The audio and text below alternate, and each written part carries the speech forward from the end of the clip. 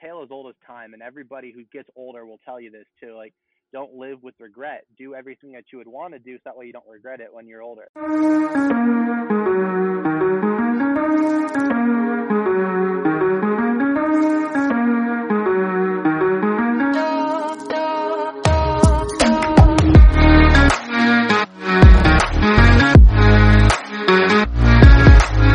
Yeah, thanks for having me on, guys. I'm Chris, former SC wide receiver. My story's kind of nuts to get there, and I'm sure we'll get into it. And I'm hoping to inspire some of y'all with this in this show. Sounds good. Sounds good. What's your story then? Because playing football starting your senior year and then going to such a prestigious college for football like USC, that's pretty insane. I'd like to think so. I mean, my story kind of begins with my junior year of high school. So I was always baseball. I always kept playing baseball, but I got cut from the baseball team my junior year, and I just decided, I'm not going to let this define me and let, them be right. So I said, I'm going to bust my ass, get into the gym and be so good that they can't say no to me next year. Not too long after that, it became like these football players from my high school started walking in from spring ball, and I saw them like, you know what? If I put my mind to it, I'm not going to be any like I could be better than these kids. Like I want to say they're scrubs, but at the same time, like, you know what? Like I can get that. I can get there. So I just started working my ass off, and I somehow convinced the football coach to bring me on my senior year, which is like very, very strange because that doesn't happen a lot. So I decided like to do that. I started playing football, and summer workouts came and went. Everyone's like, "What, Chris? What are you doing here?"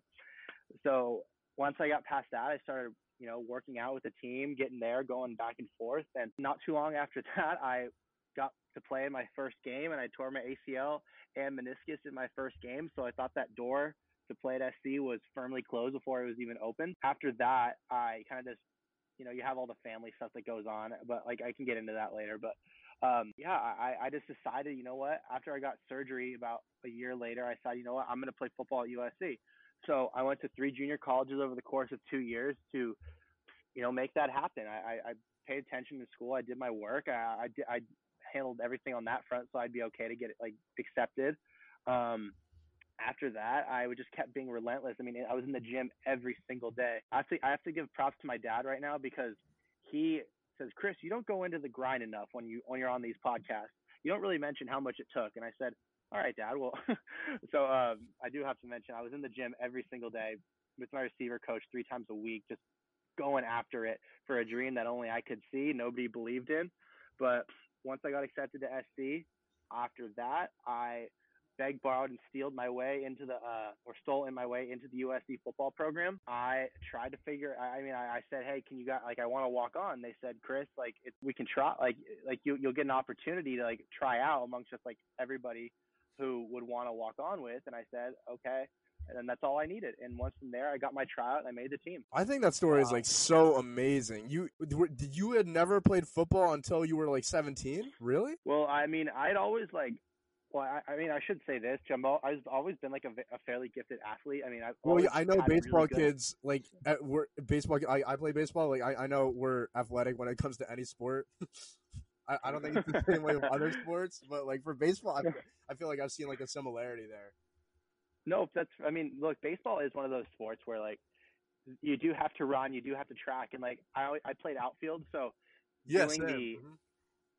right. So like it's like catching passes and catching fly balls are, they're fairly similar. At the same time, I would say that, I always loved football. Like I'd always been a football nut, especially USC football nut. Like this goal didn't come out of nowhere. Like I always wanted to be a USC receiver, but at the same time, I'd always loved baseball more than football. But considering that, like I always my dad was always throwing me passes in the front yard and that kind of stuff too. So it like, as far as the development of my football career, yes, it only really happened when I was 17. But as far as like my skills that would have gotten me there, and my like, I have good enough hands to do it. That's something I've been working my whole life. Did you find that I was gonna say, like, did you find that like your work ethic from baseball carried over into football, or like because you had to completely switch sports and then you had the injury and everything, did you just kind of like turn it up into like a different gear essentially? I don't think it came from baseball, so to speak. I think it came from the rejection or like getting cut my first time. But like, and when you start getting like those kind of like no's or like those people spitting in your face, like your grind just becomes that much more like persistent and that much like more strong. So my like I just yeah, I would say like my work ethic. I mean, sure, you have some discipline, when you're a student athlete of any level, but at the same time, like the majority of like why I am where I am today, USC receiver and starting at the biggest agency in the world, like that comes from just being absolutely relentless and being persistent as hell. But as a result of all the shit that I took from when I was in the time where that my junior year and like in between now. Do you think there was like a sense of dogma where you felt like you did not want to live with the results of other people's thinking once you had gotten those injuries, like once you had been cut your junior year, like once you had gotten that torn ACL, and then you just wanted to get rid of that dogma, you wanted to become someone different? I couldn't let the kids who talk shit on me be right. Mm-hmm. So I couldn't live with that if that's what you're referring to. And I couldn't. I mean, look, everybody has. It's the pain of regret is much more greater than the pain of discipline. Is that what you're saying? Exactly. Yeah. So like exactly. Basically, I mean, I knew that I could do it and play receiver at USC. Like I just had some inherent knowledge. Like I just know I could do it. I never doubted myself once. But and if I didn't chase that ground ball or that fly ball or that pass like all the way down until I got there, I would live with so much regret for the rest of my life that I don't even know if I've been able to handle it. Like it would have made me feel so terribly about myself forever, knowing I could have and hadn't done it. So it's like the mindset where you're like, oh, if I don't get up this last rep, if I don't run this last mile, then it's really defining who I am. Like I can't let that happen because every single one of those reps is going to count towards what I want to achieve. Was that like? I think it's every time. Yeah, sure. I mean, it's part of it for sure. I think that once you have like that, it's almost like death by 1,000 cuts. Like if you come up short, my dad always used to tell me this too, and I actually listened to Mark Cuban say it the other day. How you do anything is how you do everything. So when you have like, if you cut short on a rep or you like you're running that last mile or that last rep in the gym, whenever I'd be on my last rep in the gym, this may sound corny as hell to most of you, but USC's slogan is fight on. And every time I would go one above and beyond, like for instance, I'd be bench pressing, I'd be up here like this, and I'd go fight on, and then I'd go left, that'd be that, like one motion down and up. And it was just another way to put like, okay, one more step, one more one more way, I'm gonna get that much closer through each rep I do. So one more rep, and then 1 more % likely you'd be going to USC to play wide receiver. I was doing everything that I could, like you're handling what you can control. You're controlling what you can control. Mm-hmm. You're doing everything that is within your power to do that. Like you're there's only so much you can control within the context of that, and that's why there's like so much. We can get into this later, but like it's a lesson that I've learned more recently. It's like talking about like the only thing that you can literally stand on is your own effort. Like that's like there's all this other shit in the world, like, oh, you have this philosophy or this philosophy or that philosophy. The only thing that I swear, man, like the only thing that you can really, really bank on is your own work ethic and work efforts. So like if you're in there like every day, like you're handling what you can handle, then you can honestly like, okay, look, I'm getting there. I'm gonna get there one day, and I'm gonna do everything that I can because I know I'm not gonna fall up short on anything. How did you deal with like skepticism too? Because I'm sure there had to be some level of skepticism from like old coaches and people like, oh, like you're trying to do this. Like, who are you trying to go play football at USC? Like, you haven't played football ever. Like, wouldn't that motivate you even more? Yeah, 100%. No, it's like it's like I said, I couldn't let those kids be right. There wasn't a single kid at my high school, maybe -1, maybe 2, and outside my brother. Like my brother obviously believed in me. At the same time, like there may be 1, maybe 2 kids who I went to high school with who thought like, Chris, you could do this. Other than that, not a single one. And the shit that I took from those kind of kids, bro, like that's why I've kind of become so like out for blood these days, just because I know that I've put up with more shit than I should have from those kids. Where you're not just hungry, but you're starving. Yeah, I mean, yeah, it's kind of like I mean, just going. I don't know how to put it. Like you get to a point when you look back on your life, like I'm just, I mean, I'm only 24. At the same time, I have done some fairly like important shit, like playing at SC. When I look back on that journey, like although I knew where I was going, like I took a lot of shit from a lot of kids I definitely shouldn't have, and all that kind of stuff. Although it did drive me, they were still talking anyway, so I don't know why I took it. I would have probably confronted it more head on. But at the same time, like dealing with skepticism and dealing with doubt, whenever you're doing something big, Drew, bro, like that's the name of the game. Like you got to get completely okay with that kind of stuff. Yeah, I feel like when people put you down, I think that's such a big thing with self improvement. When someone's trying to self improve it and they get all this shit from people, they get like all these haters are coming in, and then I feel like it's because those people that are hating on you, they see what you're doing, they see that you're taking strides to improve your life, and then they feel like that it's better to put you down because it makes them feel better about themselves. It does. No, dude, that's very true. It's very, very true. And you guys are very wise for your age. Like, you guys dropped like a pretty solid amount of knowledge. We've only been on the show for like 15, 10 Yeah. minutes or something. It's very true because it's easier for them to try and knock somebody else's dream than to go after their own. Because going after your own requires a lot, and I mean a lot. It requires a lot of banking on you, and it requires a lot of effort. And a lot of people don't have that one, fortitude, two, desire to do it. So it's easier for someone to knock somebody else than trying to get after like and actually trying to recognize their dream and make it tangible. Yeah, I feel like I get that feeling a lot when I don't know. I feel like when I started this self improvement thing, this is actually when I had started the podcast with Devin back in I think September of 2020. It was all about self improvement, finding things that would make you better, like would grow your skill set, things like that. And then I felt it kind of weird that there are others out there that maybe they don't want to be working 24/7 every single day and just committing to themselves, like doing like that 6 months in the dark challenge. I'm pretty sure you've heard of it, but I feel I just don't resonate with their mindset. I guess I don't know. I feel like that's something that a lot of people, especially like people like you with that amazing work ethic, it's just uncommon, I guess. You know what I mean? Like you don't remember, like I think there was this quote by Kobe Bryant that said that you don't want to understand lazy people, and you just never want to understand them whatsoever, because then it becomes infatuated within your mind. Yeah, very true. Very, very true. Very true. I mean, I haven't been as focused on self improvement as Eric has, but I definitely know what he's saying. Like even like if you're gonna do minor things, let's say like you're trying to go to the gym or like you're trying to do something else, even then people will just like knock you, even if it's like little things. Like obviously, going to play football at like a really big college is like a big thing, and so of course people are gonna be more attracted to that in the sense that like they're gonna say like, oh, it's like a big goal, let's all knock it down. You know what I mean? But like even for little things, people just kind of like get in your way for no reason, and I think that it's important that to block them out because like they're not providing any value to you in a sense, and I think it's just a distraction for you at that point. And, like it's just not worth it to have those people around you all the time with their input. You gotta be super, super clear about who you want in your life and who you don't, because like you just said, it can be a distraction, but at the same time, when you get serious about your goals, those people have a way of filtering themselves out. And that, at least that was definitely within my experience. Like prior to being at SC and my grind getting nuts like crazy, I was a huge, huge partier. Like I wasn't like I'd love to go out. Like I was 17 going to clubs. Like I was going high school clubbing my senior year of high school.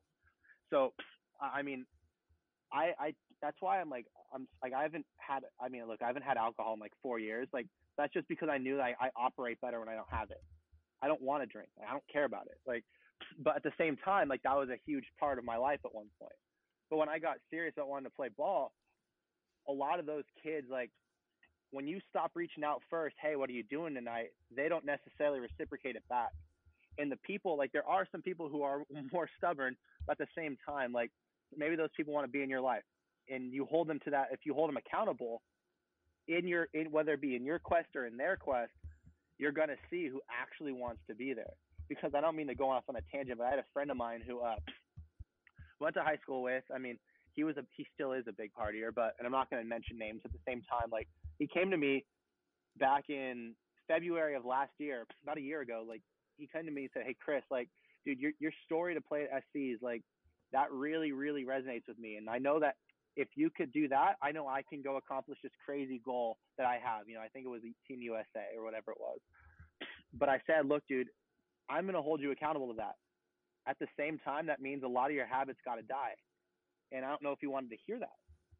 And I tried to help him with that, but I at the same time I said, you know what, dude, like I stopped reaching out first, and he stopped reaching out back. So it kind of just became a way of, like I said, filtering themselves out. Yeah, like you are the average of the 5 people you surround yourself with. That's a great way to look at it too. Like you are who you associate with. Like you build a solid network of people. You're look, whether you like it or not, you're gonna get leveled up. That's the bottom line. Yeah, because I feel like if when you do that, you're surrounded by people that are better than you, and then it motivates you to become as good as them, better than them, and then you're growing together, you're winning together. I agree.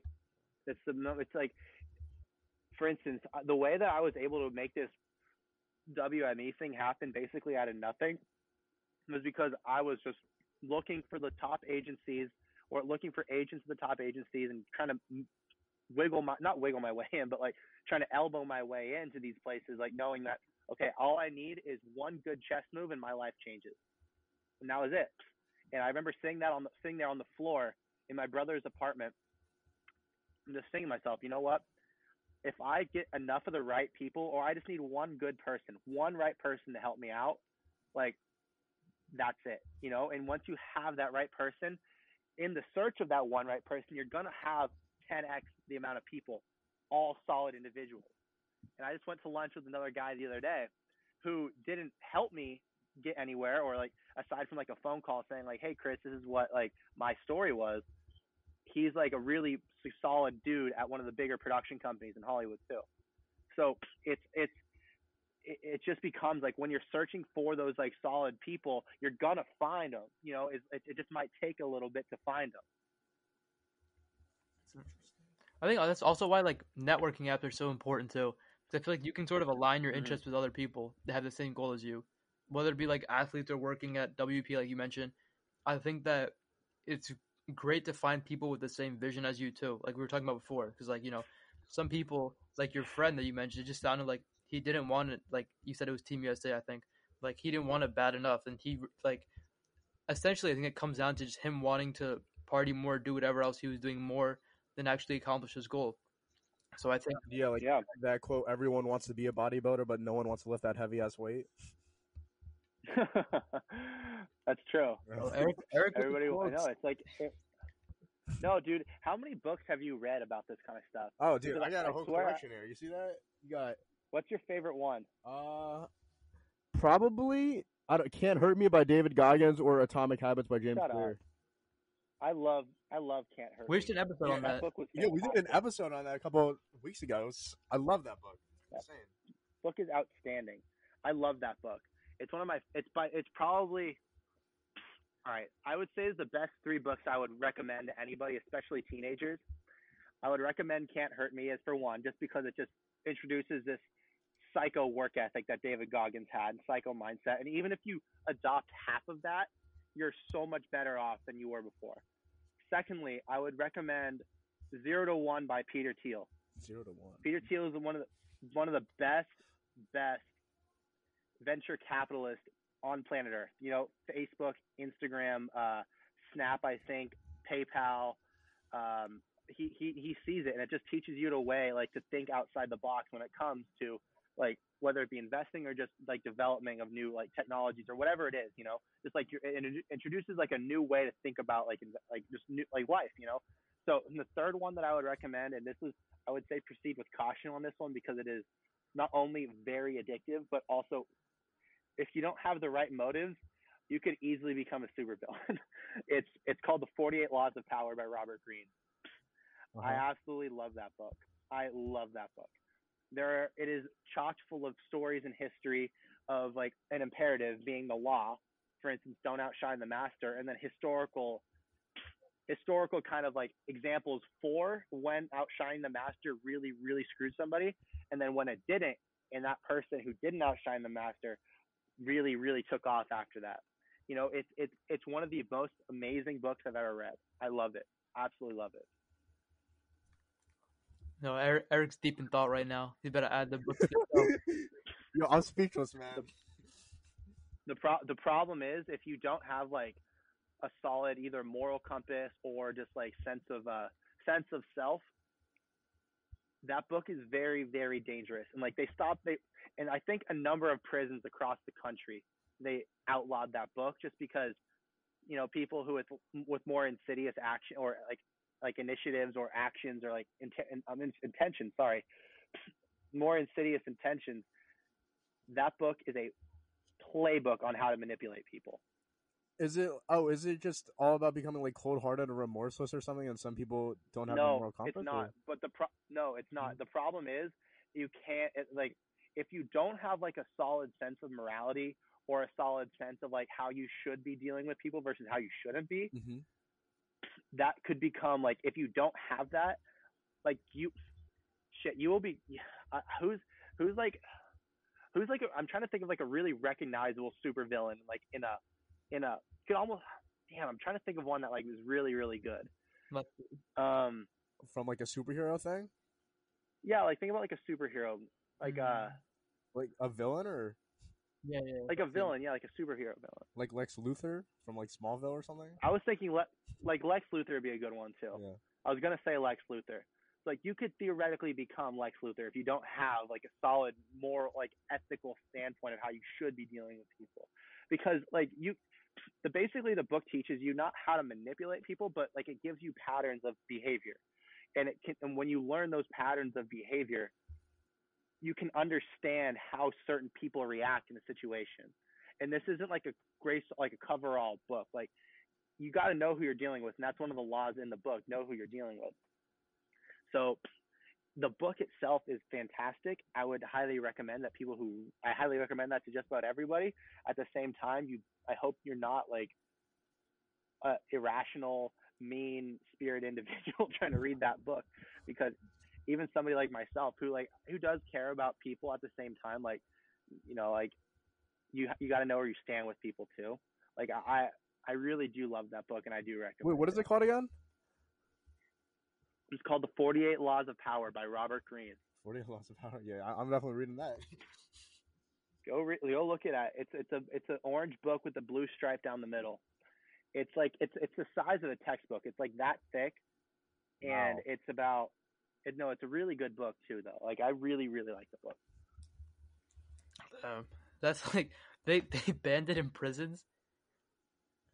They banned it in prisons. Jesus. Yeah, I think most prisons. That's actually crazy. That a book could be that like influential and powerful that they banned it in prison. I've never even heard anything like that. Yeah. That's ridiculous. No, it's nuts, dude. It's nuts. It's it's so scary. Like that's the reason why I mentioned like that caveat, because if you don't have a sense of like strong sense of who you are, what you want, how you deal with people, that's how scary this book can become. Jeez. I mean, what's so bad about it? Like, I'm still trying to like grasp that. Like the bottom here's the way it can happen. Yeah. You can easily manipulate people once you read this book. Mm-hmm. Like it becomes very easy to manipulate people. And if you have like really bad intentions for manipulating people, then that's where it becomes really dangerous. Like if you're like looking to use these people as a means to your own end, which is a really fucked up thing to do, Mm-hmm. you can easily do that. That's why I say if you don't have a strong sense of like what's right and what's wrong, then this book is a very dangerous thing, because it can get you into a lot of trouble if you start like looking at this book like, okay, how can I get something out of somebody? Like, and this isn't something that I've ever had. Like I've always had a very good understanding of what's right and wrong. But one of the prefaces of this book, Robert Greene, the author, says it himself. And I follow Robert Greene on TikTok and stuff like that. And he posts some really compelling shit. He says it in the book. If you don't like grasp like what's good and what's bad, like there's a reason why they outlawed that book in a lot of prisons. And I'm not saying like everybody in those prisons is bad. I'm not saying that. At the same time, like there are some bad actors in that place. And when they have a book like that, it's the playbook on how to control people. And it's like this book has been a New York Times bestseller for a very long time. So a lot of people have read it. The best way to look at this book is like understanding how people may be approaching you. Like how, okay, like someone tries to come at me with some shit, like I would notice in the 48 Laws of Power, I'm like, oh, I know what you're doing there. So I know how to navigate around that. Like you're probably not going to want to do it to become Lex Luthor. You're not going to want to do that just because the supervillain always ends up getting caught in the end, whether you like it or not. So, bottom line is, I highly, highly recommend that book. It's an outstanding book. Know what you're getting into when you read it, though. So it's like use it to protect yourself more than to, whatever other stuff people want to do with it. Sure. I mean, yeah, no, it's a great sense of protecting you against unwanted advances in whether it be business, you're dealing with social people in social, like the social world. At the same time, there is a time and a place where you use the power for yourself. Like it's there's nothing wrong with using a power as long as you're not like surreptitiously hurting somebody. Like you never want to do that. I mean, even in the sense, like for me, like I'm really out for blood these days. Like I've really been jerked around by a lot of people. At the same time, I'm not like going out of my way to really, really like do damage to somebody unless it really warranted, Like the best revenge of success. I think, Exactly. So when you're using that, like, use the book for like to develop how you want to react to people's stuff, how you want to pursue things. Like, there's a reason why it got outlawed in a bunch of different places, but it is by far one of the most influential books I've ever read. Yo, book report. Hey, look it up. Go read the fucking book. I'm not gonna tell you what it is. I still can't believe that got outlawed. I wouldn't think like a book would be that influential and like that powerful that people could use it as such a big advantage. Look, dude, look at books all throughout history. I mean, I don't even want to mention the names of some of them. Like the Gulag Archipelago was one of the most influential book as to why the Soviet Union collapsed. I think it was by Alexander Solzhenitsyn. I don't know how to pronounce it just because there are a lot of syllables in there, but basically it was responsible for the fall of the Soviet Union. Literature can do that. Like, I mean, it's the age-old question: is art imitate life, or does life imitate art? So it comes down to that. Like books, literature, like movies, whatever it is, like they're very, very influential. Like, and it's just the funny part about it too. I mean, the Great Gatsby, like it speaks of the time, but at the same time, like that kind of stuff like facilitated that Roaring '20s kind of grind. Yeah, I've like weirdly used the Great Gatsby like as a lesson. I think I remember like it's my favorite novel. It's by far my favorite. I like the Great Gatsby.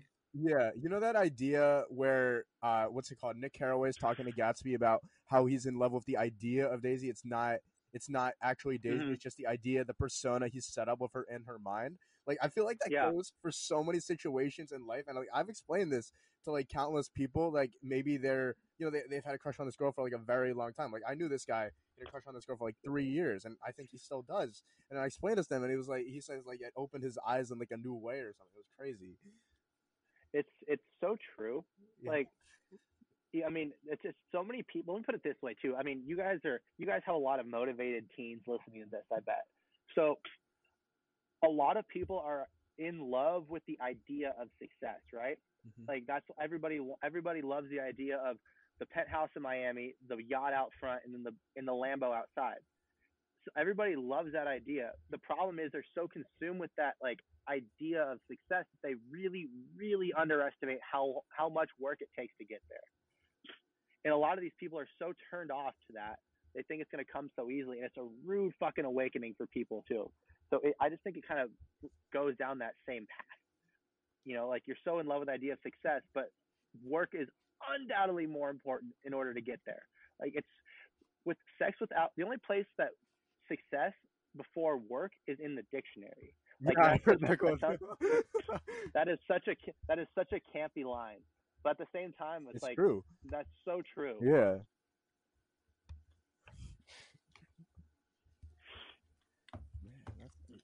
I also wanted. Oh wait, Eric, were you gonna say something?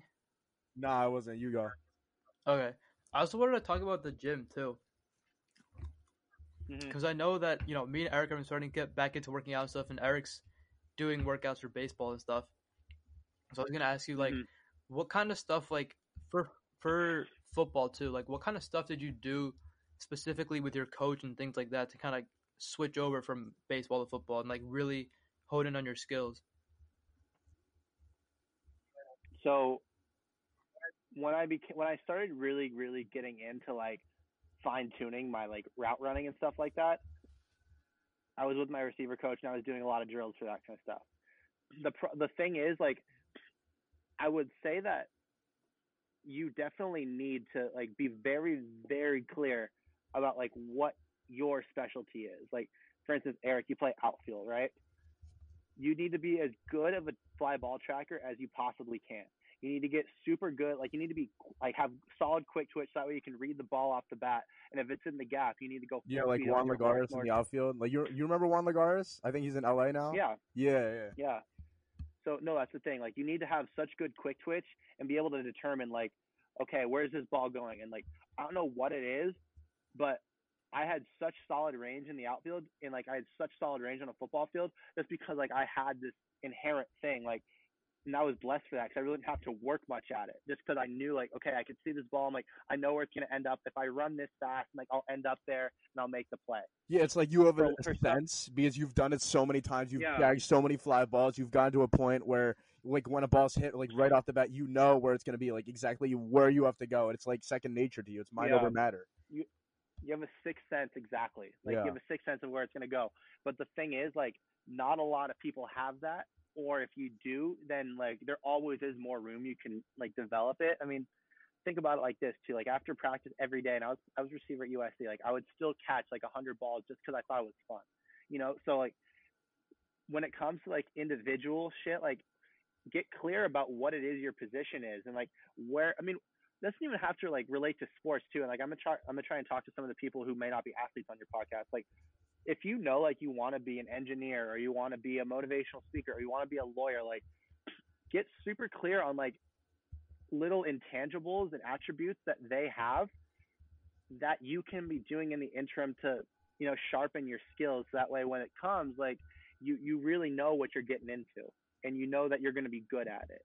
So for, like you said, like I said, outfield with you, shag and fly balls, working on your arm, taking care of your arm to make sure you can throw guys out, an outfield assist, you know, like recognizing like shifts, knowing where the fence is, like that just comes from experience. Like, so when it comes to experience, like, work as hard as you can to get to develop your attributes so that way you have solid experience in your attributes, with your attributes.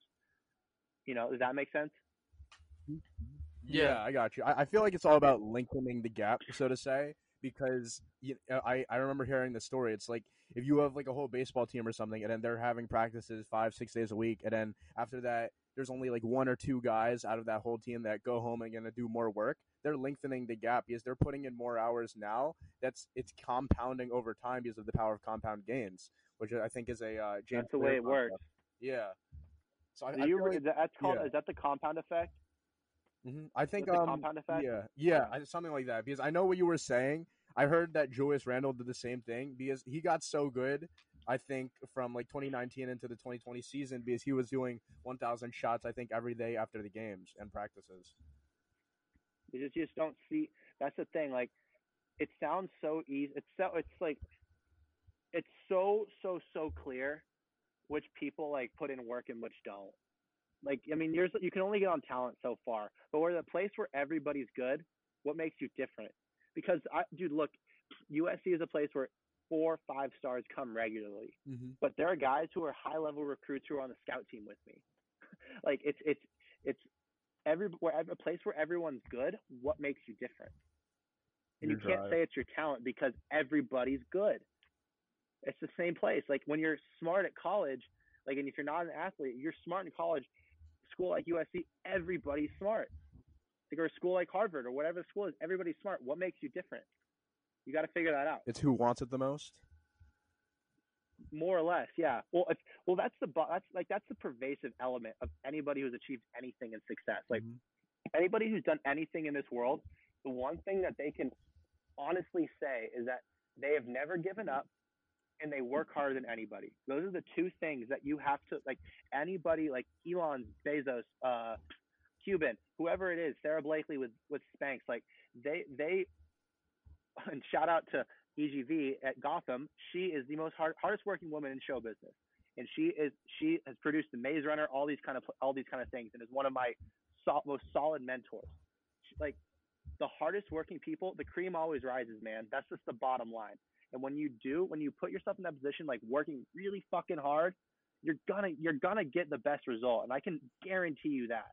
I can guarantee you that. It's like hard work beats talent any day of the week. Like 100%. that.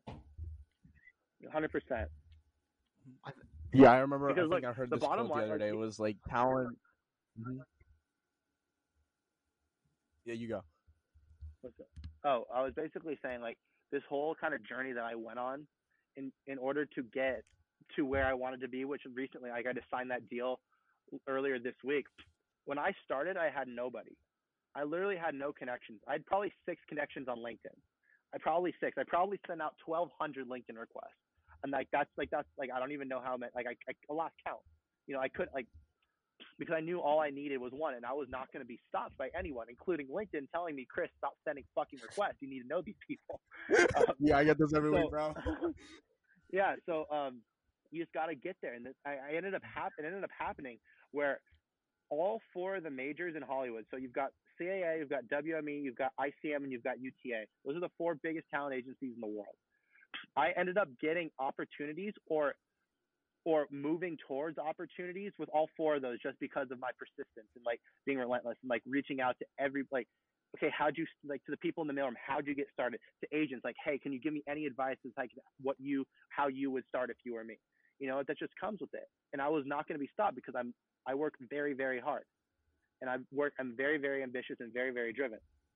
So that's the thing. When you have somebody like that or anybody like that, you're going to accomplish the shit you want to accomplish. And that's the bottom line, because you're not going to let yourself not do it. So it's almost like building your knowledge base in a sense too. Just trying to find that one connection and, learning as much as you can about different things and seeing where you can fit in, and like, no one's going to stop you from learning. I think at that point too, nobody will. You can figure out what's best for you and, like what you really want to work towards. I feel like also if you want, like, let's say you have like a specific goal in mind and you're working really hard towards it, but if you don't really like love what you're doing, then you're just like not gonna, you're just, even like subconsciously, you just like might not work as hard as you could be, or might not put in as much effort as you could be putting in. Like, I know you mentioned like even after practice you would go and catch balls and stuff. That's because like, you genuinely like what you were doing. But the same can't be said about everyone else who's working hard, and I feel like people should work hard at what they really want to do, and I think at that point it'll be a win-win. Yeah, I know, Devin. I think what you're saying is like you that never be satisfied mindset. Like when you're in the gym, once you enter the gym, you're never as big as you want to be because you're always striving for more. I think that's what you're getting at. Sorta, yeah. I think it's right on. I think you're right on. I mean, I know, like, I remember Gary Vee was talking, like, I think it was on like YouTube or something, and I was like watching one of his stuff, and he was saying like, if you value Friday so much because like, it's like a break from your work week and like you're finally done, like today's like your free day to do whatever you want, like at night, whatever, then like, then there's something wrong with what you're doing, because like, you shouldn't. What he said was your shit is broken. That's what he said. I forgot the exact You ever see that? Yeah, you ever see that diagram like where it's something where someone's riding a bicycle up a hill, and then it's like you don't want to live your life like this, and then it's a guy riding up the bicycle. That's Monday, Tuesday, Wednesday, Thursday, and then Monday's the hardest day riding up the hill, and then when Friday, Saturday, Sunday hits, that's when you're like going down the hill. Like they're saying, don't live your life like that. Yeah. You seen that? Yeah, of course, 100%. No, I've seen that a bunch of times, and it's scary for people, man. Like I'm blessed, man. Like I tell you what, like there's nothing that's lit my hair on fire quite like entertainment has. Like I was pre-law at USC, and I was also real estate development. And I looked at both of those career paths as alternatives. I met with people, did all that kind of stuff, but nothing quite like got me going quite like entertainment did. So I can't emphasize how important it is to do something you're passionate about, because if you don't, like, you could be super good, for instance, like financial modeling. You could be so good at it, and there's a skill for that, Damn, there's a fire truck going behind me. Sorry about that. But basically, like, you got, like, do what you're passionate about, dude. Like, that's really the bottom line. Like, if you happen to be good at it, then that's an added bonus. But if you're not naturally good at it, you're going to find a way to get good at it because you love to do it. I think it's just like going to the gym too. A lot of people start off going to the gym and they're like, oh, like I hate this. Like, why did I even sign up to do this? Like, I don't know what I'm doing. Mm-hmm. And then, you know, over time, like you just start to like, it's almost like building an acquired taste. Like you just start doing it more and more, and eventually, like you just start to like enjoy like the little nuances and like aspects of it until eventually you're just like actually genuinely enjoying it, and like your purpose is solidified almost. You become very like it becomes such a part of like your routine in your and you, it becomes you become that, you know. That's the cool part about it. Like you love, then you get really into it, you know. Like, okay, look, what kind of supplement do I want to use? And here's the opportunity. Shout out to Lean Body. Lean Body is my official my official affiliate sponsor of this. They are the by far, like, if you're this is let me put it this way. The protein that I was drinking on my way to get to USC, it was Lean Body every time I'd work out. And it's such a great protein made by Labrada Nutrition. And also shout out my other official podcast water. It is called Path Water. Go check them out on Instagram. You'll also find them both on my Instagram coming up very, very soon. But back to what I was saying, you get really into the nuances of that kind of stuff too, and it excites you in that way, in that regard too. There's a correlation, man. He's drinking the protein and he got the USC. I don't know. It's a fairly solid marketing ploy as far as I'm concerned. That's pretty cool. Somebody, if like you, I mean, if like that's the thing, dude. Like, I did it really with nothing more than like, okay, I really want to play at USC. I have this dream, and I wasn't gonna let anybody tell me no. I mean, so I like at the same time, I needed the protein powder to get there, and it's like, okay, I was doing what I could in that moment to do that, and Lean Body happened to be my choice, and that's why I think that I'm a good person for Lean Body, just because you can really show like transformation through that. Wait, is it like 25% off all products, like with your sponsorships? Yeah, with my code, I think it's 15 or I think Lean Body and Pathwater are, I think they're both 15. I'm not completely sure. I have to double check on that. But both of them, I do have discount codes to both of them. So, and I will post them both on my Instagram, and I'll link it there so that way you guys can just press the link on my Instagram, go there, buy what you want, and you guys get a discount off of it too, which is kick ass too, because over time that will compound. Mm-hmm. And as you begin to spend more money on this kind of stuff, like, you're going to have a solid location to buy all your, whether it be reusable water with Path Water or your dynamite supplements with Lean Body. I mean, you can carry that kind of stuff like around with you after the gym, or you could take it to class. I mean, shoot, I could be drinking it on this podcast right now if I had some.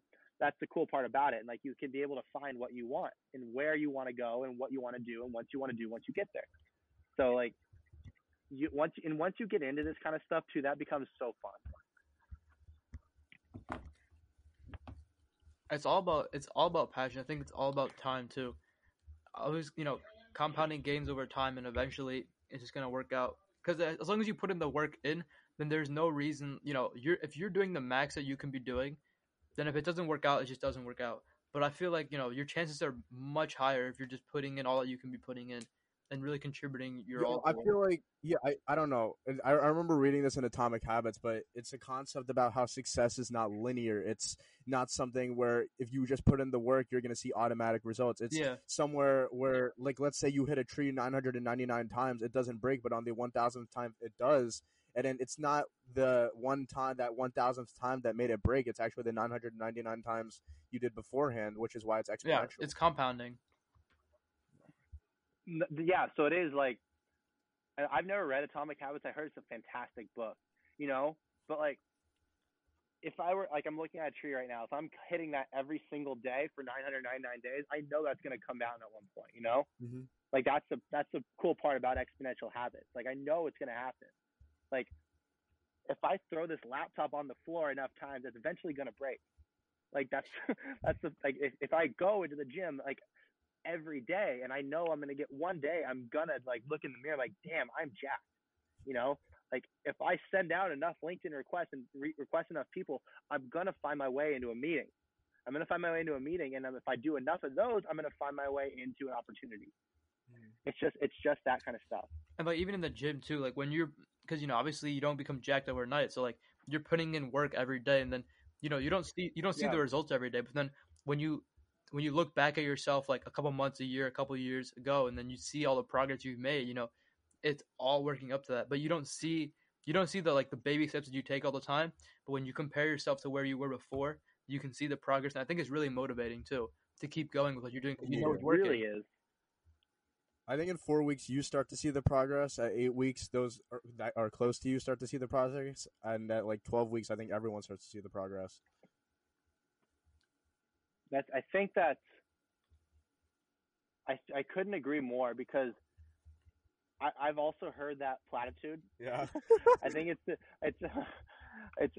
it's like I'll never forget it. Actually, the first time I was in the gym, like the first 2 weeks, actually, I think I remember saying like, okay, 2 weeks you notice, 4 weeks your family, 8 weeks or 12 weeks the world, whatever the fuck it is. Yeah. I remember actually seeing 2 weeks into my gym, like, oh, that vein's there that wasn't there before. And this is like right when I first started working out. I was like, man, maybe there is some truth to this. It was funny though. It was funny. Yeah, and I feel like also because when you're on your own journey like that, everything's really uncertain. Nothing's guaranteed. The only thing, like you said, like the only thing that you can really bank on is your work ethic.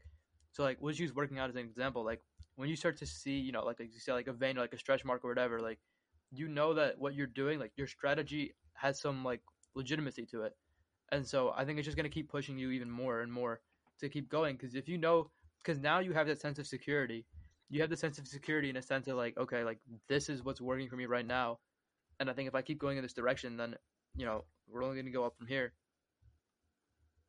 If you can adopt that mindset where your sense of, let me put it this way, what you just said rang a huge bell. Because if you can make your sense of security come from a position of wanting to grow, then you're already putting yourself in the driver's seat. Because you're leaving that, like a lot of people get caught in the sense of security of their life, like behind them. Like, I don't want to leave my hometown. Like, I want to stay in my hometown. Your sense of security is your hometown. But if you can find like your own sense of security and like, okay, I'm going to go out and do something, I'm going out and making better of myself, then you are already in the driver's seat and already so much further ahead than a lot of people in this world. Yeah, because if you play it safe, you're staying in the same place, and the only thing more painful and like staying in the same place is more painful than growing in a way. I forgot the quote, but yeah. Dude, Eric's got all these quotes. All these quotes. He's got a quote. Do you have like these written on your screen? Do you have it like written on your? No, I just memorized them. Eric's got quotes for everything.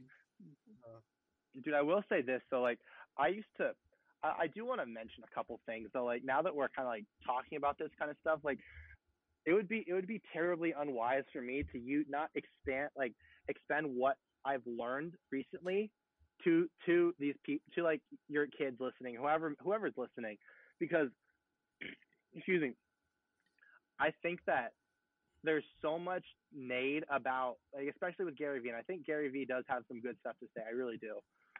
I think at sometimes, like, I think he's a little bit off the mark. And that's not me just like having some own commentary. I'm thinking like, you need to eat shit for 11 years in order to be successful. Like, he's right. Like, I mean, there is a component of like, you really do need to go through the mud to be successful. At the same time, I want to make sure that people recognize, at least because this is my own experience, struggle is part of the journey to success. 100%. I could not emphasize that any clearer. But aside from the lessons that you learn in the struggle, I'll make sure I'm doing this right. The struggle can very much be self-inflicted because you're so convinced that you're in the struggle that you're not doing things to get you out of the fucking struggle. Because I'm telling you this from experience. Like, I had just come from, like, before I started WME, I was part of an entertainment group, and they were trying to raise money for like a long time and a lot of money. The problem is there was nothing I could do. I was in a leadership program. Like, I'm not like connected to big investment banks right now. I was waiting on somebody else to do that. And I'm sitting there thinking this whole time, like, you know what, man, this is just part of the journey. This is part of the journey. This is part of the struggle. Like, all this stuff will make me stronger. It will make me stronger. But the way I got myself out of that really, really, like, merry-go-round of just consistent, like, whether it's sadness, depression, almost like it was like almost torment, dude. Like I swear, like I was living in like this being assaulted like psychologically. It wasn't until I said, you know what, f this, I'm gonna get out of this. Like I'm done with this. I And that's when I started going on LinkedIn. I'm like, you know what? I'm gonna be the biggest agent in the world. I know I want to be. Like, I know I'm gonna have to be part of the grind for a little bit, but like, I know I'm gonna be accomplished it. Like, I know I'm going to. And it wasn't until I had that thought process, like, you know what? This here, the struggle is important, but it's like, it's the struggle. The struggle is outside of like your lessons you learn in the struggle. Like, there's no imperative to it. Like, you got to learn from what you can in the struggle, but at the same time, like this like ethereal kind of like struggle as part of it, like there's no value to that. Does that make sense? Yeah. Yeah, it So does. It like does. not to over glorify being in the struggle because like you're making progress. Thank you. Exactly. Because a lot of the times, like when you're in that kind of struggle period, you can get so caught up in like, okay, I'm in the struggle, I'm in the mud or whatever it is. But there are a lot of things that you can do to get you out of that and not to get caught up in that merry-go-round because you very easily can. I think I've seen like people. I remember I watched a video a couple of years ago of this college student, and he was saying like, I think he goes to Harvard, and like he was talking about like his daily routine or whatever, because like it was pretty interesting to share. And he was saying that like in student culture, like people glorify struggling, whereas like we should like obviously it's important to work hard, but like people should be glorifying other things as well. You know what I mean? Like glorifying that, but also like taking care of yourself in the sense that like also you're making sure you're being healthy at the same time. Like obviously you still work really hard, but Well, if you want to become the best at your craft, isn't it logically right that maybe that doesn't exist for like temporarily, maybe for a little while? Because if you just think about it, like the more hours you put in, like maybe those are the hours you spend resting. The more hours you put in, then the more you're growing over that time, and then that's going to compound. That's when you're working to be the best at your craft, you're gonna have to recognize like there is a level of whether it just be inherent like talent that could make it easier. At the same time, like when you're starting from zero, there's gonna be times where it's gonna suck, right? If that's what your question was. Do you agree like, that? there's gonna be Do you agree that like it's right to be unbalanced temporarily? Because when you're at that point where you're just working 24/7, you're pushing yourself to its absolute edge, or you're pushing yourself to your utmost potential. You're pushing yourself to a breaking point. Really, do you think that's what it really takes? Because that seems like the work ethic you've been talking about. So, have you guys ever seen the movie Lone Survivor? yeah, I've heard of it. Everything is worth doing is worth overdoing. Moderation is for cowards. exactly. That's a Navy SEAL. That's a Navy SEAL platitude. I think that in order, like, look, let's. There are a few different places that I'm gonna explain because I think that although it's like it's exactly what you're saying, temporary. Let's look at guys on Wall Street right now, right?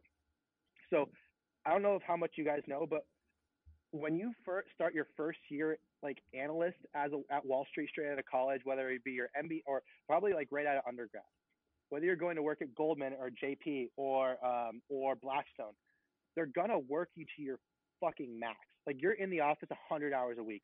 Like they're gonna be there. At the same time, that is the prerequisite for you to become a senior partner. Like you're gonna have to be seriously unbalanced for a little bit. Like your work-life balance is going to be non-existent. It's going to be all work. You're going to be sleeping in the office. You know, like that's fine. It's all part of the path. In Hollywood, for instance, what I'm about to start, I'm starting like there's like you start in the mailroom. Like you're in the mailroom, you're a central floater. Then you go to somebody's desk, and then from desk you become a junior agent, and then you become an agent. That's how it works. Like one of the things like I'm going to be doing like ticket counts for Drake or whoever the hell it is, whoever it is, WME has me like doing it for. I'm gonna be doing that until like 2-3 in the morning some nights. That's what I was interviewing with the company, like, Chris, you're gonna have to be doing this some nights till 2-3 in the morning. I'm like, bring it on. So you gotta be so okay with that though. Like it's if you want to get somewhere, like so many people like, oh yeah, people's like, let me put it this way, people's methodology of what it takes to be successful is so screwed up these days because everyone thinks like, oh, crypto millionaire overnight. Like a lot of those gains are so impossible to be realized because they're just shit coins. Yeah, I feel like You good, society awards mediocrity. I feel like that's something that's so prevalent, especially in American society. And honestly, I feel like the mindset that a lot of people have to take is like you got to f your mental health. You have to after your excuses. You just have to like sit down and work.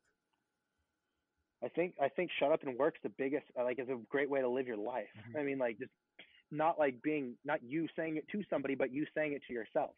I mean there is a level of like psychological state of wellness you need to like employ in yourself just because if you're not because look dude like I was the last person to say mental health for a very long time, but after I went through that I'm like okay, when I was like really upset like when this bank passed or when I was just like feeling really in my dark depression or something like that, I was never like really depressed, but I was like just really disheartened with the whole like my whole situation.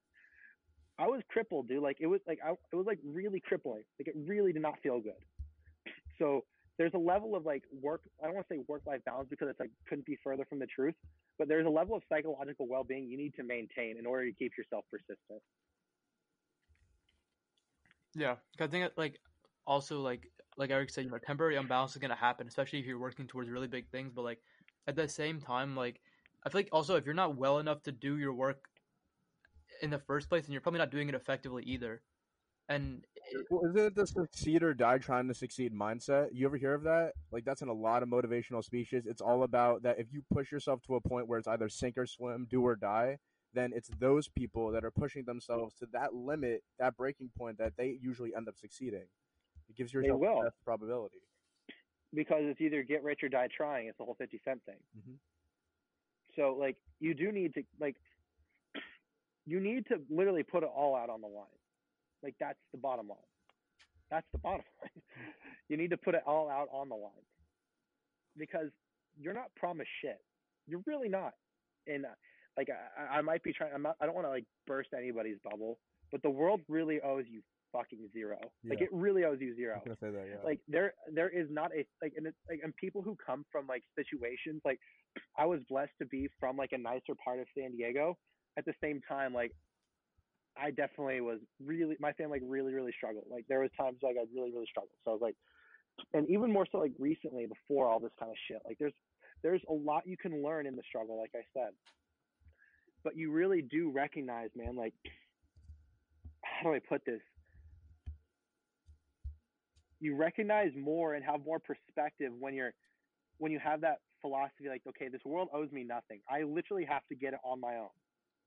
And not everybody has to, but the people who really do go out and get it, man. Like the biggest agents in the world, the most successful entrepreneurs, like the pro athletes, like the people who really got it out the mud, like like the top rappers. They know what it takes to be there, like, and that's why they're so like blatant. Like I'm never going back. At the same time, like they put it all out on the line, and they knew the world owed them nothing.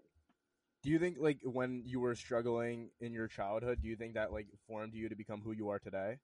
Do you think that played a big part? Not really. I mean, the thing is, like, I had to a certain degree, like, I had a charmed life. I mean, when you don't know what's like really going on in your world, like, oh yeah, the restaurant's closing. Like, oh, it's like, art, whatever. You know, you're like fourth grade. You know, but bottom line is like, I wouldn't say that the most development that I had, like, I was even after like I had gone through some, like, my family had really gone through some shit when I was a kid. Like, it always kind of like came back, so to speak. At the same time, like I was still soft. I was still really soft. And I was really soft until I really went to like, I would say I was soft until I went to junior college. I would say I was soft when I went to junior college because I really became clear about who I was, what I wanted to do, and who I wanted to be. Well, when you're 11 or 12, I knew I wanted to be successful, and I started drawing out like what my house will look like, or what cars I wanted, But you don't or really what know I what it wanted takes to to do. get there. Yeah, but at the same time, when you're 11, 12, that's all that matters. Like you don't have to be like, okay, I'm gonna be blah blah blah blah. I'm gonna go to this school, that school, blah blah blah. I'm gonna be working this hard. It's like you don't know any better. So at that point, Yeah, I that's remember. awesome. I hope my kids are, when I'm like a dad and I have my kids and like they have these goals, like good on you guys. Like I'm really happy. I'm really proud of you. It's only like there's a time where that has to transition. Okay, these goals, here's what it takes to achieve these goals. And that method that you achieve those goals is called work. That is deep. Yeah, I know. Like at 11 or 12, you're basically like talking with people, and you're like, oh yeah, you know what? One kid says like I want to be in the MLB, and then some other kid says I want to be in the NFL, and then so the third kid says why can't you just do both, man? Yeah.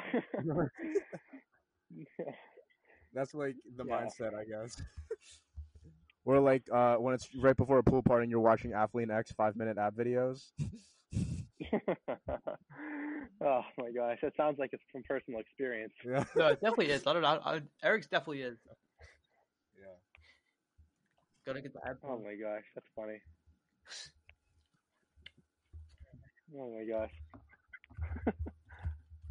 I don't know what else I want to say. We talked about so many different things. I don't know. I think I want to go back to the Gary Vee thing. Like, I think what you were saying about, I think you were talking about like how people were, doubting him or something. Like, I know a lot of people, especially like there was this clip on the Impulsive podcast, like, the Logan Paul one. And then they were talking, I've watched it before. Mm-hmm. They were talking about like how, Gary Vee said this, Gary Vee said that. And then, no one believed him because, it's Gary Vee. And then he just has that persona about him that a lot of people are like, oh yeah, I don't know if I should trust this guy. But the thing is, like, even looking at his LinkedIn, this guy invested in Slack, and that they were acquired in 2020 for $27.7 billion. He was an angel investor in Twitter, and that he made so much money off that. He was an angel investor in Uber. He was an angel investor in Venmo, in Facebook, and it just keeps in Coinbase, and it just keeps going on, and it shows he knows what he's looking at. Yeah, he just keeps proving everything wrong, and it's crazy. I think that I love Gary Vee's work ethic. I really, really do. And I think that my only knock on Gary, like I don't have a knock on Gary Vee, so to speak. My only little stipulation that I would say to somebody who listens to Gary Vee all the time is because Gary Vee has you so ready to run through a wall. Make sure, and this is the 48 laws of power kind of thing, don't have ambition tattooed on your forehead because you become predictable. When you become predictable, you can become manipulable. Once that's your thing, I know plenty of people who are very, very driven. At the same time, they're very driven because they're Gary Vee disciples. I love Gary Vee. I think his work ethic is great. I think it's fantastic. I love it. And he's obviously knows exactly what he's looking at when it comes to startups. My only knock is that make sure you don't have ambition fucking tattooed written across here because somebody will take your shit and manipulate you. That's my only thing. And Gary Vee can't do it because he's Gary Vee. He's got millions of followers and that's his kind of deal. He sells success. He motivates people. That's part of his deal. That's part of what he does. VaynerMedia. That's part of it. When you and you be so internally driven, you put it this way. External motivation is shit. Internal motivation is the only thing that's going to get you somewhere. Because anybody else is let me put it this way. How did I come onto let me put it this way. Had I not accomplished shit in my career or in my life or whatever, I would have any reason to be on the show. I could be just like anybody posting platitudes on my Instagram story. Oh, you're cool. Success requires blah, blah, blah, blah, blah, blah. All these kind of shit that people love to throw on their fucking Instagram stories, but at the same time, they're not doing shit in their life to get themselves to that position. Yeah, you follow Mentality on Instagram? Without having sex. Yeah. Yeah, I do. Yeah, you ever hear people, that? I think people share the mentality quotes. Yeah, I know. Yeah, I remember. Yeah, people would share all these things, and then because everyone was sharing mentality quotes all over their Instagram stories, Mentality came out and put out a post saying, "We'll see in a decade who really was putting in the work, or we'll see in a couple years who really was doing that, who wasn't just posting on their Instagram stories." Yeah, you remember that? Yeah. I remember that. That was around this time last year, actually. It was really or March last year. Yeah, it was. I remember it. I have a very good memory, so that's yeah. That's I know there was this on the Gary Vee podcast. I don't know. I forgot what it's called. I forgot what the Gary Vee podcast is called. I just know he has a podcast. But I remember there was this clip, and it was someone calling in, and then she was saying, you know what? By the time I'm 25, she was 18, 19 at the time. She was like, by the time I'm 25, I'm going to go up and meet you in person. Oh, I saw your Vayner. Yeah, at your VaynerMedia headquarters, and I'm gonna shake your hand. I'm gonna tell you I did it. And then Gary Vee said that mindset, that thinking, was the absolutely worst way you could think about it because that perception made it seem like, oh yeah, you know what? Let's say I want to buy this jewelry, I want to buy this shoe. Every single step you made, when you're making money through becoming an entrepreneur, building that company, it's making that process even slower because your mind is infatuated with other things. It's focused on other things, which is taking you off your grind, taking you off your focus, and is really getting you to a point where, let's say, you're not going to accomplish by 25 because you weren't grinding every single second of that time. Yeah. Whew, I know. It's funny. It's so funny how you think that there are certain things that guy would absolutely love and eat up, when in reality, like, there are certain, like, that is the worst thought process I could ever imagine for you. Like, yo, your Gary Vee accent on point though. I gotta admit. Is it actually? Yeah, it's actually pretty good. There are some TikTok people who nail this guy, and it's absolutely hilarious. It's like, okay, well, what do you want to do with that? Like it's hilarious. Like I love. Like, no, it's funny. The impression. I've never heard anyone try a Gary Vee impression. I've never heard the Gary Vee impression, but it's insane. You gotta find it, dude. There are a couple guys on TikTok who are so good at it. They're like, just made $7 on a Saturday. No, his like garage sale videos are insane. The amount of money he makes with videos is so crazy. Dude, the thing is, like, you almost gotta have like a full system for that. Like, you gotta have like a full plan. It's not like you just like walk up to a random garage sale, and you gotta do it on such a big scale where your efforts are warranted enough. Like, you go to like 5 garage sales and get like a solid amount of merch, knowing that it's gonna sell for more, in order for like you to actually have it be worth your time. Because like if you go on Craigslist free, like he says, and you go pick something up and you sell it for like $9, like, is that really worth it? Like, you spent more on that in gas, especially in California. Yeah, all your costs revenue has to cover your other costs. Microeconomics concept. Yeah. I like microeconomics. Is that class you guys are in right now? Yeah, actually. It's like, yeah, I took like macro last year. I thought macro was more interesting than micro. I didn't. Macro has more implications to it. Micro is just a lot easier to comprehend. I'm trying to remember. I think I took micro. Macro, I know I did both, but I don't remember which one I did. JUCO. Did you do them in high school or college? Both. Both? Which JUCO did you go to? I went to 3. Oh yeah. I went to Santa Monica for my first year. My first semester, my second year was PCC, Pasadena City College, and then my final semester was Mesa College in San Diego. I know Josh Allen went to JUCO too. Damn right he did. I love JUCO stories, man. Like, he sent out like thousands of emails in order to get one response for a walk on at Wyoming. And now he's Josh Allen, dude. How can you like tell that kid no? Yeah. That's why I think a lot of kids, like especially out of high school, they're so consumed with like your target schools and your safety schools or whatever they're telling you in college counseling. Had I listened to like all those college counselors, my college counselor told me, Chris, USC is like, I would get realistic about your USC expectations, just because like playing football there is like a really tall order for a lot of things. You know, like it's USC, like it's one of the top 4 programs in college football history. So like, Chris, I would get really realistic about that. And I said, all right, thanks for the input. He said, you should go to this small school in Texas because they suck at football. You could play there. And I was like, whoa, all right, thanks for that. And had I listened to her, like, with the whole like safety school bullshit and not gone to JUCO, I wouldn't be on your show today. I wouldn't be. Because if I had gone to a smaller school or whatever it was, or my safety school, or like a Big Ten or whatever school it was, I'm not shitting on anybody's colleges. Like, I'm really not. But like, the reason I bring it up is because had I not gone for the school that I wanted, in the school that I knew I wanted to go to, I would have settled for something for less than I know that I was willing to work for. And I don't think you should ever do that. And why I think junior college is so important for a lot of kids these days is because more than ever, entitlement, whether it be social media entitlement or like parental entitlement, like everybody thinks they have some shit to say and that they think that their opinion is so important.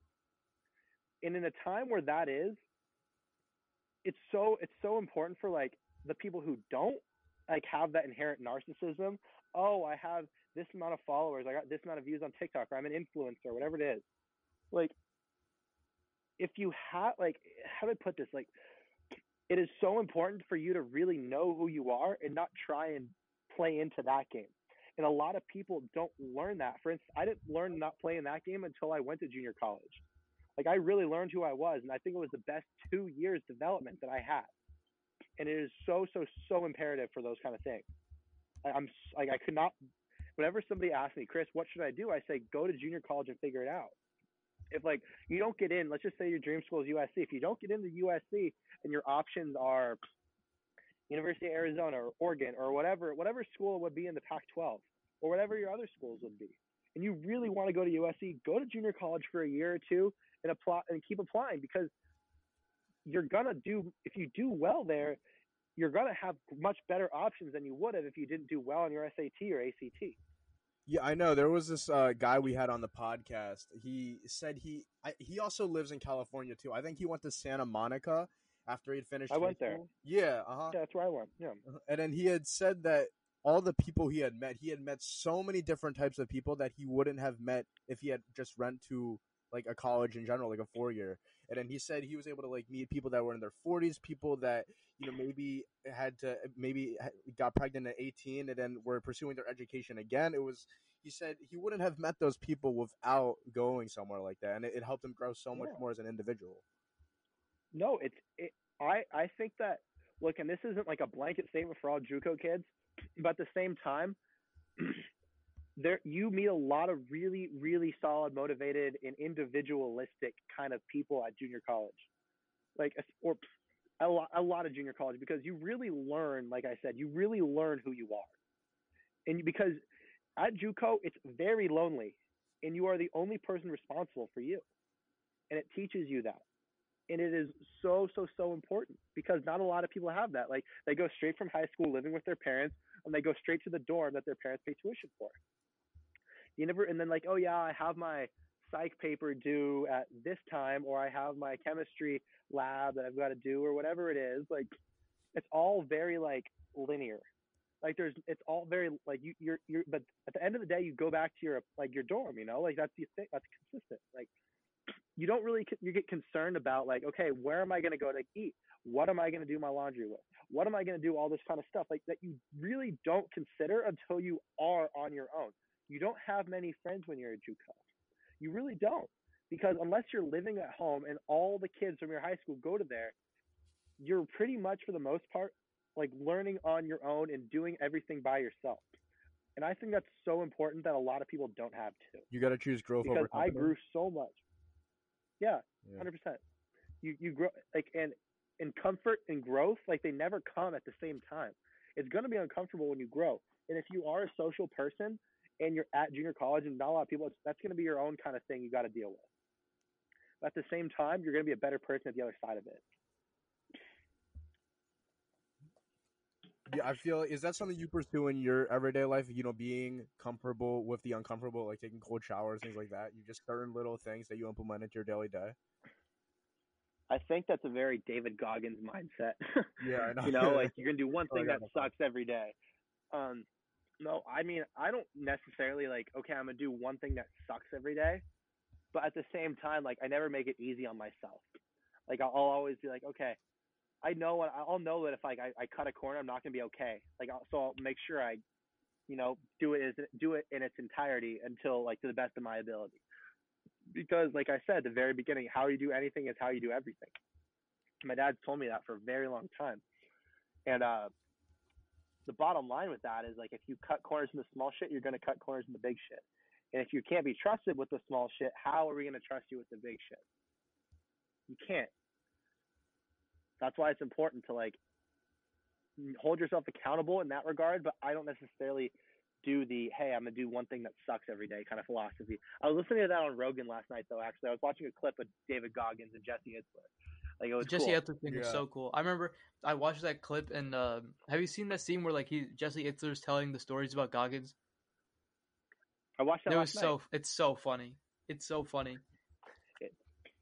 Like he breaks the rock and breaks the ice. And in they the go middle. jump in, and then like the like, sauna story, and yeah. like, and Jesse Itzler was like, I closed every business deal that he was at, and it was just like funny, Yeah. but like to look at it with some perspective, it was just like he was doing this for 30 days, and like he didn't know that he was able to do it. And I remember one of the things. Yeah, I know. It's great. One of the things that Jesse Itzler was saying was like, I think like they went to the gym, him and Goggins, and then he was gonna do some pull-ups, and like he only did like 2 or 3. It was a pull-up. Yeah, he only did like 2 or 3, and Goggins is like, well, I want you to do 100, and he was like, well, okay, and he was like, now, like you have to do it now, and so he was just at the bar for like I don't even know, probably like an hour or two, just like doing pull-ups, and he could only do like 2, 3, 4 reps at a time, and so he was just at the bar for an hour straight trying to get 100 pull-ups in, and like at the end of it, he got the pull-ups in, and he ended up being able to do it. Like most people, like, oh, you get 3, 4 reps in, maybe I'll do like a set or 2, and like that's it for the day. But like you never really know how much you're capable of until someone pushes you like that. It's the 40% rule. I love the 40% rule. Like you're only like when you think you're done, you've only really done 40% of what you're capable of. Yep. Well, isn't it that the 40% rule is like people on average they only use 40% of their mental capacity in general? I thought that was what it was. I've heard 10%. I heard the 10% rule for that, but I don't know. I've never really researched that. Now people don't really use 10% of their mental capacity. I think it's more just like, I think it's more of like the 40% rule where that comes into play. Because like you can be doing so much more than what you think you could be doing. You can, no, that's the truthful like fact of the matter empirically. That is. Yeah. Do you think David Goggins? Yeah. Do you think people ever like reach their limits, or has David Goggins really even reached what he's capable of yet? And he's just such at that high level? That's such an interesting philosophical question, because I think that at certain points, like there's a time where you are redlining, like whether it be running to like if you don't sleep for X amount of hours, you're gonna start to hallucinate. Like that's part of Navy SEAL training. It's Hell Week. Like you go through it and you see, like I remember David Can't Hurt Me said one of his boatmates saw a fence in the Mission Bay waters, and coming from San Diego, there are no fences in the Mission Bay waters. There aren't any, and everybody knew that, but he was hallucinating because he hadn't slept in 3 days. So as far as like there might be physical capacities to what you temporarily have to deal with, yeah, sure, there are limitations. I can't go squat 4 plates right now, but if I keep pushing myself, I'll get there and I'll be able to squat 4 plates. At the same time, there are physical limitations in a particular mind, like in a particular moment in time.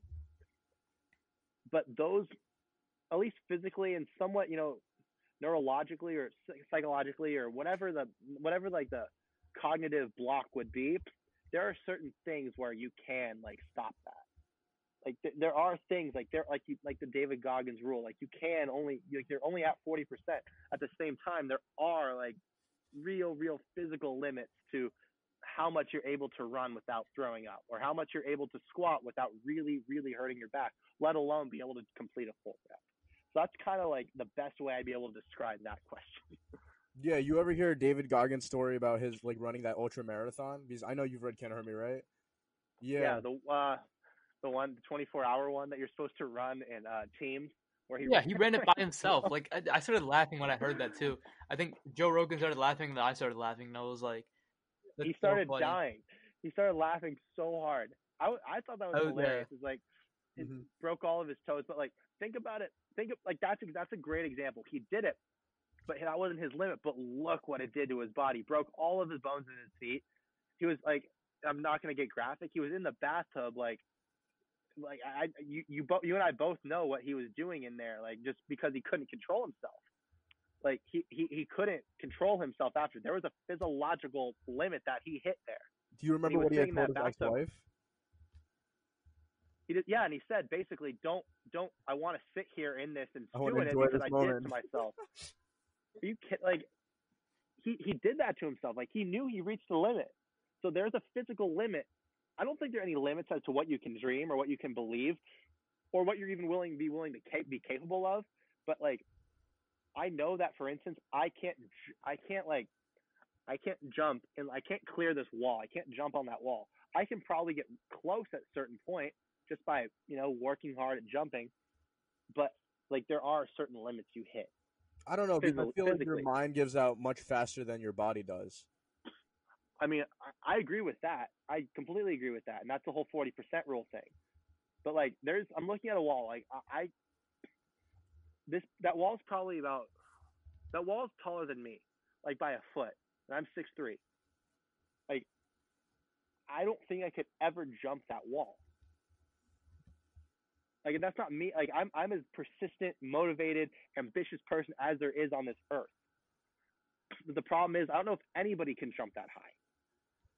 Like you see guys hitting the top of the backboard in the NBA. Like even they can't clear that wall. I think it's awesome. Like what makes life cool is that you have people who see that. Okay, how am I gonna get around that wall? And next thing you know, you've got the trampoline or you got the ladder. So that way you can get over that wall. Because like they know, like, okay, maybe there are limitations to what I physically can do, but how can I employ technology or how can I employ some other method to get over that wall, regardless, knowing that I can't jump over it. You gotta be creative and use your environment to your advantage. Use your background to your advantage, and I think also, what you're saying, just find different solutions to things, and if one method isn't working out, then try a different method and see if that works out better. As long as you can get close to your goal, and if you're making progress, that's what really counts. Yeah. And the thing is that, like, one more thing about that is, like, there is no limit to what you can dream and what you can do. Like, when you put your mind to something, like, you can accomplish it. Like, as far as, like, your goals and dreams are concerned, like, you want a goal, like, go out and get it. Like, you want to go become, like, a pro athlete. The odds are what they may. What are you going to do to get into that 1% that makes it? Like everyone, the chances of becoming Jeff Bezos, becoming Elon Musk, like starting those companies are like 1%, but the odds were against them the exact same way when they started. Exactly. Who? The odds are what they may, dude. Odds of playing my odds of playing at USC were very, very low. Like very low, probably as close to zero as they could get. I mean, look, like the odds are what they may. Just be in the group, be in the percentage of people, do things that you're going to get into the percentage of people that inevitably accomplish it. Like it just becomes as much as that. And then in order to be in that, you just have to be persistent. You have to work. You have to be so consumed with it that you have to be willing to sacrifice a lot of stuff too. It's just how it works. You think you can have like, you think at one point in your life, like Elon or whoever it was, like, do you think that they didn't like sacrifice something? Do you think it's all hunky dory? You think everyone just lives in this like la la land world? No, I feel like Elon, because of how much he had to do, like the number of companies he runs, number of companies he started, I feel like that's why he's had 3 divorces, because he's working 16 hours a day, 7 days a week, 52 weeks a year. And even then, dude, they work so efficiently too. Like, and not just because that's how they are. Yeah, I heard he like time block. Every single task he has to do in like 5 minutes. It's crazy. Yeah, like they're so efficient, and that's the thing. That's how you know how much shit they've got to do. I mean, I think the Neuralink that he's talking about is unbelievably horrifying. I think it's horrifying. Yeah. You guys heard about that? Yeah. I think it's horrifying. Integrating humanity with artificial intelligence, that's like so scary. Oh, like the Tesla robots? No, like the chip. No chip, Have you seen it? Have you seen it, Eric? I've probably seen a post of it on Instagram. I don't think so. I haven't seen it. Oh, wait, what was the purpose of it again? I forgot what it was for. I think it's just advanced cognitive like abilities or like that kind of stuff. That's like. I mean, it's scary. That's like the exposition to like some like sort of Maze Runner, Hunger Games, something. That's just what it sounds like. Yeah, it just sounds like that could lead to some like it's like an artificial chip. It's like a chip that's like I don't want to say it like because I might be butchering this because I'm not like I'm not well known, like I'm not like well studied as far as like the endeavors of like Elon Musk as far as like the intricacies of what it actually is. But I know his like I listen to him on Rogan. He talks, and I'm not a big like I don't listen to Joe Rogan like all the time. I'm not like that guy. But like the one that I did hear is he talked about the Neuralink, and I think it is a chip or something. Have you guys ever seen the show The 100 on Netflix? I've heard of it. Yeah, watch the whole thing. Yeah. Yeah, so it's very similar to the not the flame, but the take the key. It's like take the key, and it like you become paired with an AI. It's almost the exact same thing, and it's scary. Like you have people who are like part computer. Like, that's terrifying. Sounds like it's exactly it sounds the beginning of like a full like dystopian movie. It sounds like the beginning of Yeah, I don't understand like why they do that because it's just there's so many movies on why that's a bad idea. Like iRobot. Like what's Robot the Maze 1? Runner? Oh, not Maze Runner. What am I thinking of? Blade Runner. Thank you. Blade Runner. That's what I'm thinking of. I never understood why people like love that movie. I didn't really understand it. I never saw like the Blade Runner in its entirety, but I know it's like imagine like it's scary, dude. Like it could at the same time like I don't know what it brings, I don't know what it does. At the same time, it's pairing computers and like cognition with humanity is a little bit like it sounds a little bit super villain kind of thing. Yeah, I know. It's like we definitely got to get Elon Musk to watch RoboCop 1, 2, and 3. Like, you know what I'm saying? RoboCop. I haven't even watched RoboCop. I just know RoboCop from the Kanye song. Yeah. I'm gonna be honest. I don't know. RoboCop 3 got like a 6% on Rotten Tomatoes. So, Oh, gee, that's not good. Like, the world's going into interesting places. Like, who would have thought in like the 70s or 80s that people would be messing around with like neurochips and things like that. Yeah, I always think about that. Like I'm like I don't know, my uncle recently died. He like I think he was 88 at the time he died. So it's really interesting to see how the world's progressed from like 1934 to now, which is like extremely crazy. Nuts. Yeah, I think the oldest person in the world right now is like 117. That must be insane to see like the development. The amount of like dude, even at the same time though, like think about it. What are we in 2022? Yeah. 117. That's what's that? 1905. Yeah, that's crazy. Yeah, that still doesn't even seem like okay. You're still I mean, it still seems like I don't know why it just seems like different. Well, I mean, aside from the fucking glaring obvious that it's just a different century, it just seems so much like more. It seems so much more tangible than like 1880. And even though there was like 25 years between. I don't know, there was somebody who was born in 1899 who died on, I think like 2017 or something like that. That's crazy. Which is, like, insane. That's like going from like John D. Rockefeller time to like TikTok. That's crazy. That's what I'm saying. Like imagine there was, I think the oldest woman ever. I saw like a short on this. It was like she died in 1997, but like so she was born in the 1800s, but she was alive to see the Eiffel Tower being built as like a teenager, and like she sold colored pencils to Vincent van Gogh in like France or something like that, or like wherever she was, because I know she was in France. She sold colored pencils to him at 13. Wow. And she lived all the way to like 1997. So like all that development is just insane. You ever see those stories about the oldest people in the world, and like you ask them how they lived that long, and then they're like, "Oh yeah, it's all about because I removed all stress out of my life and stuff." Like, do you really think it's worth it to like live that long for that reason? I mean, not everybody who does that is going to live that long in the first place. That's true. Yeah, I don't know. I like I don't know. There's like a lot of factors, I guess. Like I heard like the tallest guy in the world is like 9 feet because he was so tall he lived a shorter life because of it. He does. Well, he did. And the same thing goes with I think a lot of like it's just humanity or like animals. Like bigger dogs tend to die faster than smaller dogs. At least as far as like nature would be concerned. Like Great Danes only live to like 8 or 9. Like Labradors live to like 11 or 12 or 13. Chihuahuas, I think they can live up to like 14, 15. Like, I don't know how long horses live for, but at the same time, like, there are certain like biological restraints that, well, I won't say restraints, but there are certain biological kind of like categories, I would say, that age categories that like these larger animals tend to fall into. Yeah, that's Except for elephants, I think they live a long time. And like the sea turtles too, like some sea turtles live to be like 200 or something like that. It's like insane. No, they can live a really long time. I knew one of my kids, like my friends growing up, he had a like a big tortoise named Chad, and he was gonna outlive all those people. He was gonna outlive everybody. Chad. Chad's such a cool name for a tortoise. I don't know why. Chad. Imagine like having a turtle in your backyard, like a freaking big ass turtle. I thought it'd be so That cool. would be sick. You just go feed him like lettuce and cabbage Like, every once. throw it down from your window. That'd be cool. Yeah. Yeah. Animals are awesome. I love animals.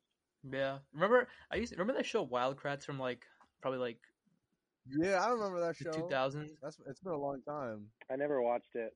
That show It was like so on cool. PBS Kids, It was from back in the day. like Arthur time. I know Arthur. I never watched whatever the other one was. That show is so sick. I love that show. I love the Arthur TikToks that come up these days. Oh my gosh, some of those are hilarious. Like, why don't you go back home and stop bothering us? Like the sound bites that they use are hilarious.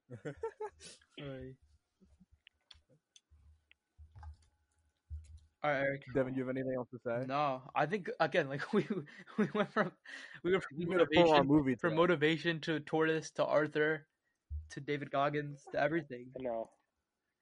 What a full show. Yeah, all around, all over the spectrum. What about you, Eric? Do you have anything else to add?